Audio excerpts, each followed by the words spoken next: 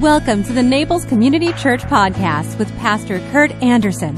Thank you for joining us today. We hope you find this sermon inspires you, builds your faith, and gives you perspective to see God moving in your life. We trust God has great things in store for you. Enjoy today's message.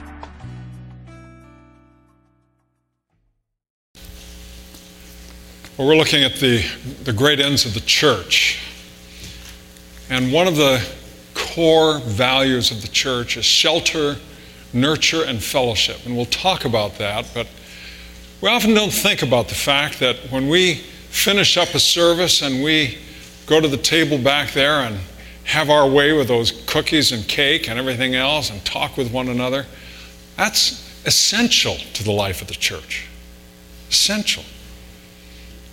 We don't think about the fact that when we do our mission work, when we collect some funds and we send it off to the Bahamas, or we participate in something as magnificent as Honor Flight, that's essential to the work of the church. It's not an optional. And likewise, when we are educating, when we have our classes, whether it's the Issues Hour or Bible study, and certainly when churches have little ones, which we tend not to, but we take it as a core essential responsibility that we are educating one another and that we grow in our faith. This is among the great ends why the church is here, why we are here. And so this morning I wanted to share from the Gospel of Matthew, the 25th chapter, and this is the very passage from which St. Matthew's house derives its name. It's about mission and shelter, nurture, and fellowship with the least of our brothers and sisters. Hear the word of God as it comes to us from Matthew. And by the way, all the letters here are red. That means that all of these words are recorded from the mouth of our Lord. But when the Son of Man comes in his glory and all the angels with him, then he will sit upon his glorious throne. All the nations will be gathered in his presence, and he will separate the people as a shepherd separates sheep from goats. He will place the sheep at his right hand, the goats at his left. Then the king will say to those on his right, "Come, you who are blessed by my Father, inherit the kingdom prepared for you from the creation of the world. For I was hungry, and you fed me. I was thirsty, you gave me a drink. I was a stranger, and you invited me into your home.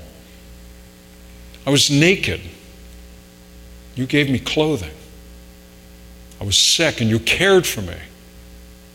I was in prison. You visited me." Then these righteous ones will reply, "Lord, when did we ever see you hungry and feed you? Or thirsty and give you something to drink? Or a stranger and show you hospitality? Or naked and give you clothing? When did we ever see you sick or in prison and visit you?" The king said, "I tell you the truth, when you did it to the least of these, my brothers and sisters, you were doing it to me."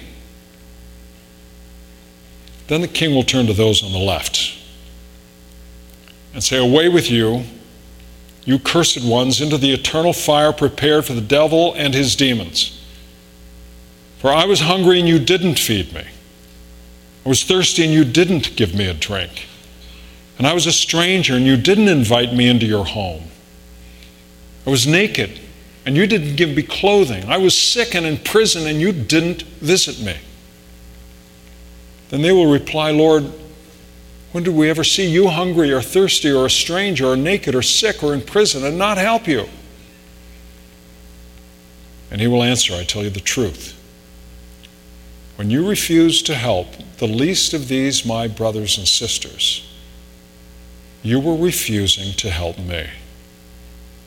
And they will go away into eternal punishment, but the righteous into eternal life. May God add his understanding to this hearing of his word. You may have had somebody along the way come up to you and say, well, Frank, I remember when you did thus and so. And you have no awareness whatsoever. Not a clue what he was talking about. School teachers have this experience all the time.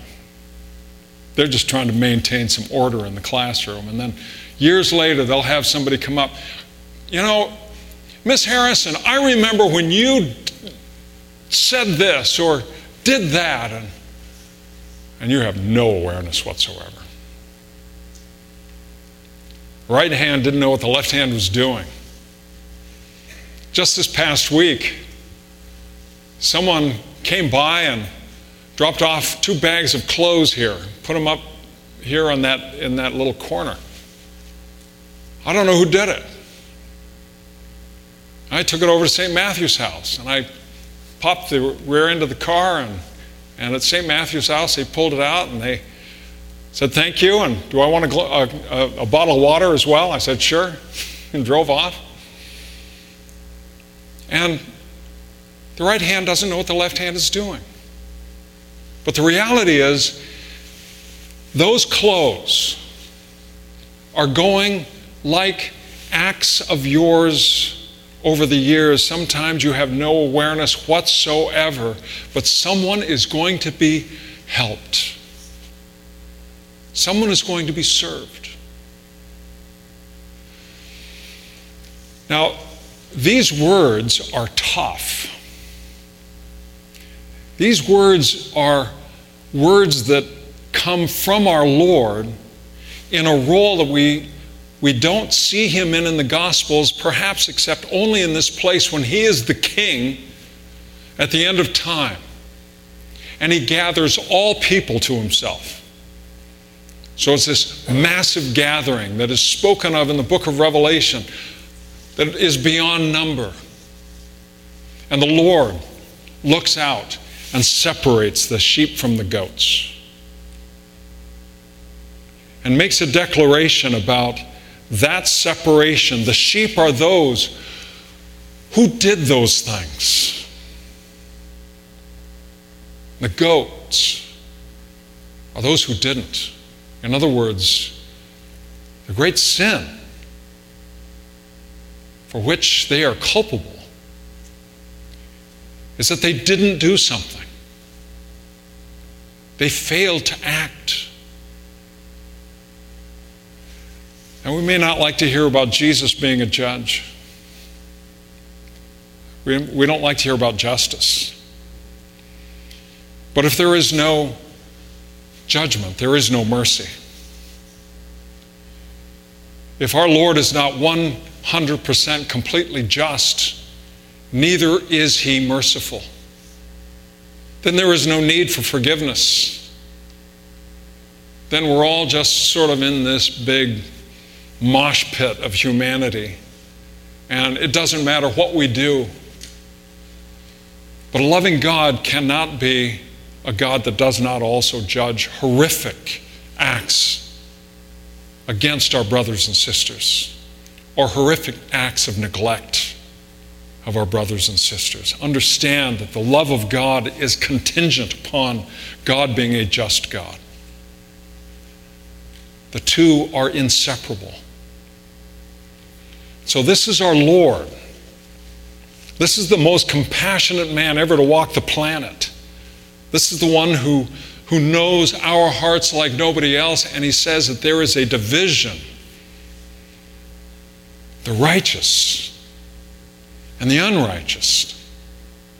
And that division is not made up of people who spoke some magic words to make it.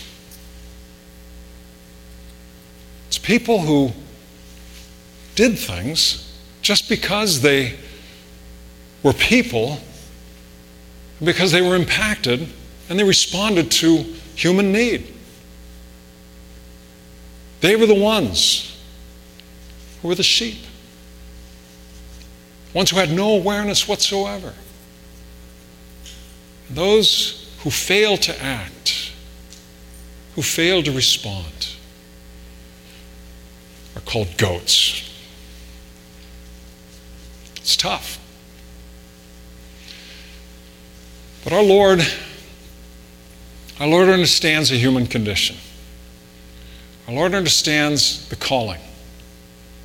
And as the body of Christ, as His church, we are given the responsibility to nurture one another in a particular way and in a particular direction. That is not so much the avoidance of things as it is the action, the doing of things. So for example, when we do fellowship over here, or when we come back on a Sunday evening and have our fellowship times together, that's practice. That's not the thing itself. The sharing of food is not in and of itself the thing. It's practice so that we understand the need for us to share with others. When Jesus says, I was hungry and you gave me something to eat, that's not a big thing. When I was sick, you visited me. That's not a big thing. He's not saying, when I was sick, you healed me. Small acts, simple, straightforward acts. When I was in jail, you didn't break me loose. You just came and saw me. And so, when we do what we do, whether it's fellowship or education or mission, those things are not the thing itself. Yes, we can collect some money and send it off to the Bahamas, and we hope that is doing its effect. But how much more important when we are encountered personally by someone who expresses some need. Let's face it. We all find ourselves in that place of being the least. We all have been there, and we'll be there again. There's none of us who don't know what it is to be in that place. And there's not a one of us who doesn't know the joy and the comfort and the encouragement when others come to us and visit us or call us or leave some flowers or whatever it may be, bring cookies that are left over after church, that they include us, and it means so much. I was talking to some folks in the church this week, and they were telling me how amazing this church is. So we've had 2 people on that prayer list. You all saved them both. One had cancer, the other had a debilitating disease and was in a coma. You saved them both. I just said, you people are so sweet. I don't know what to say to that. They're trying to give me credit. I get no credit at all. I do know, however, that when God's people pray, things happen. And those who are the recipients of prayer, that's like giving someone who's thirsty water, someone who's hungering something to eat. It's not a matter of us doing some huge dynamic thing, but just being Christian to others,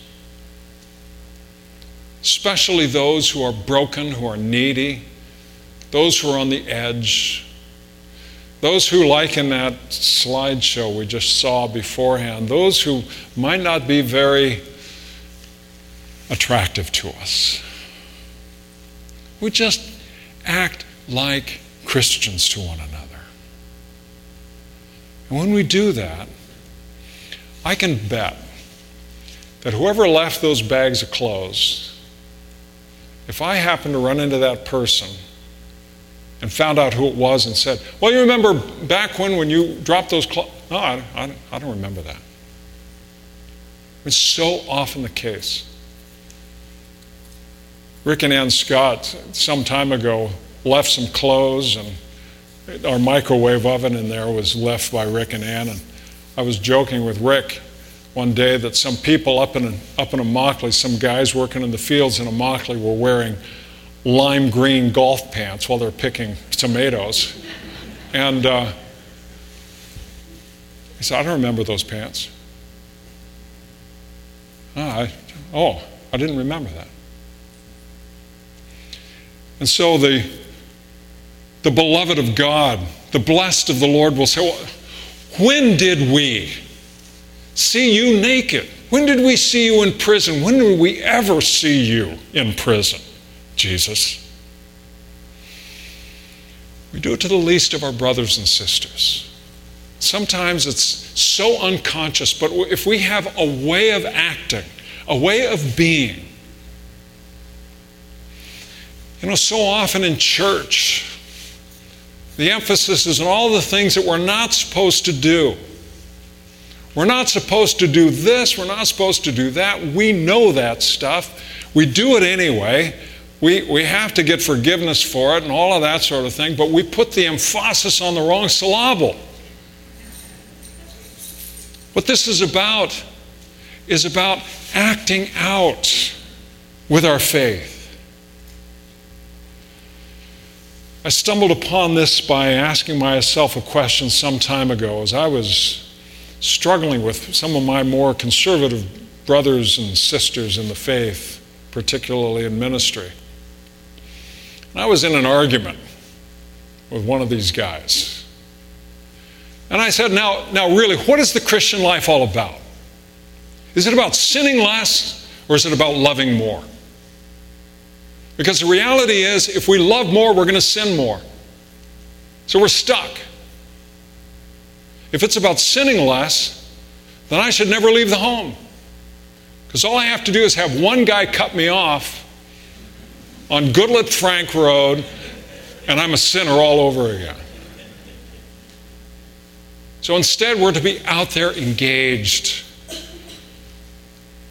And we probably won't know. We probably won't know when, in what way, we did something that pleased our Lord. Leo Tolstoy tells a wonderful story about a man who was a shoe repairman.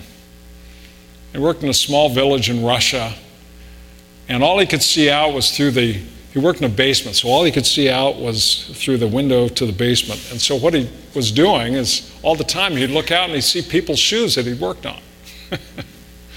And he'd know what he did. He'd replace heels, or he had sewn up the heel, or this or that on that shoe. And he had lost a son and was grieving deeply, and went to his priest and said, what do? I cannot stand this any further. I've lost my wife and all of my children. And the priest simply told him to start reading the Gospels. And he did. He started reading and reading and reading, and he found some joy in life. And then one night he had a dream, and in that dream the Lord said he was going to come visit him. And Martin was so excited. So he started the next day and did pretty much what he always did. He was working on shoes and looking out the window, and it was kind of a typical day, except it was cold in Russia. And he looked out, and as he had done so many times, he saw an older gentleman out there shoveling snow, and he had him come in before, but he had him come in to warm himself up, give him a couple cups of tea, and that friend thanked him, and he was on his way. And sometime later, a young woman with a child was huddled against one of the walls trying to stay warm, and he saw her and saw her, how cold she was, had her come in, sit next to the fire, and made some soup for her, and did some coochie-coo with the little boy. And then he gave her something to fend off the cold, and she was on her way. And then at the end of the day, I forget the third guy. There was a third that came, and he came in and was likewise taking care of by Martin. Martin did this every day. There was always something. Always something. Oh, it was a mom, a young mom with a boy who had stolen an apple. And she had them both in. And so he kept looking and went to sleep that night a little disappointed that it's just one of those dreams. One of those dreams that was so graphic that thought it was real and turned out not to be real. But he got up and just was glad for his life. And then the next evening, he was reading the Gospels again. And then suddenly, in the darkness, as he was reading, Martin turned around and it seemed to him as if people were standing in the dark corner, but he could not make out who they were, and a voice whispered into his ear, "Martin, Martin, don't you know me?" "Who is it?" uttered Martin. "It is I," the voice said, and out of the dark stepped Stepanovich, who smiled and vanished like a cloud and was seen no more. "It is I," the voice said again, and out of the darkness stepped the woman with the baby in her arms, and the woman smiled and the baby laughed, and they too vanished. "It is I," the voice said once more, and the old woman and the boy with the apple stepped out, and both smiled, and they too vanished. And Martin's soul grew glad. He crossed himself, put on his spectacles, and began to read the gospel just where it had opened. And at the top of the page he read, "I was hungered, and ye gave me meat. I was thirsty, and ye gave me drink. I was a stranger, and you took me in." And at the bottom of the page he read, "Inasmuch as ye did it unto one of the least of these my brethren, even these least, yet did it unto me." And Martin understood that his dream had come true, and that the Savior really had come to see him that day. So when we encounter one another needing nurture, needing help, needing a visit, needing water, needing food, we are being met by our Savior. You bow with me in prayer. Lord, thank you that this is essential to our life as individuals, to our life as a church, to our calling, to be people engaged with this world that you love so much you set your Son to die for it. And so, Lord, may we be a responsive people, even though we have no awareness whatsoever. May we respond, loving others as we have been first loved. We ask this in the name of your Son, our Savior, Christ. Amen. If you enjoyed today's podcast, there are a few things you can do. Be sure to subscribe, rate, and review this podcast. For more information, you can visit us online at www.naplescommunitychurch.org. If you happen to be visiting Naples, please drop in for our Sunday service at 10 a.m. We'd love to meet you. Thanks again for joining us. Have a fabulous day.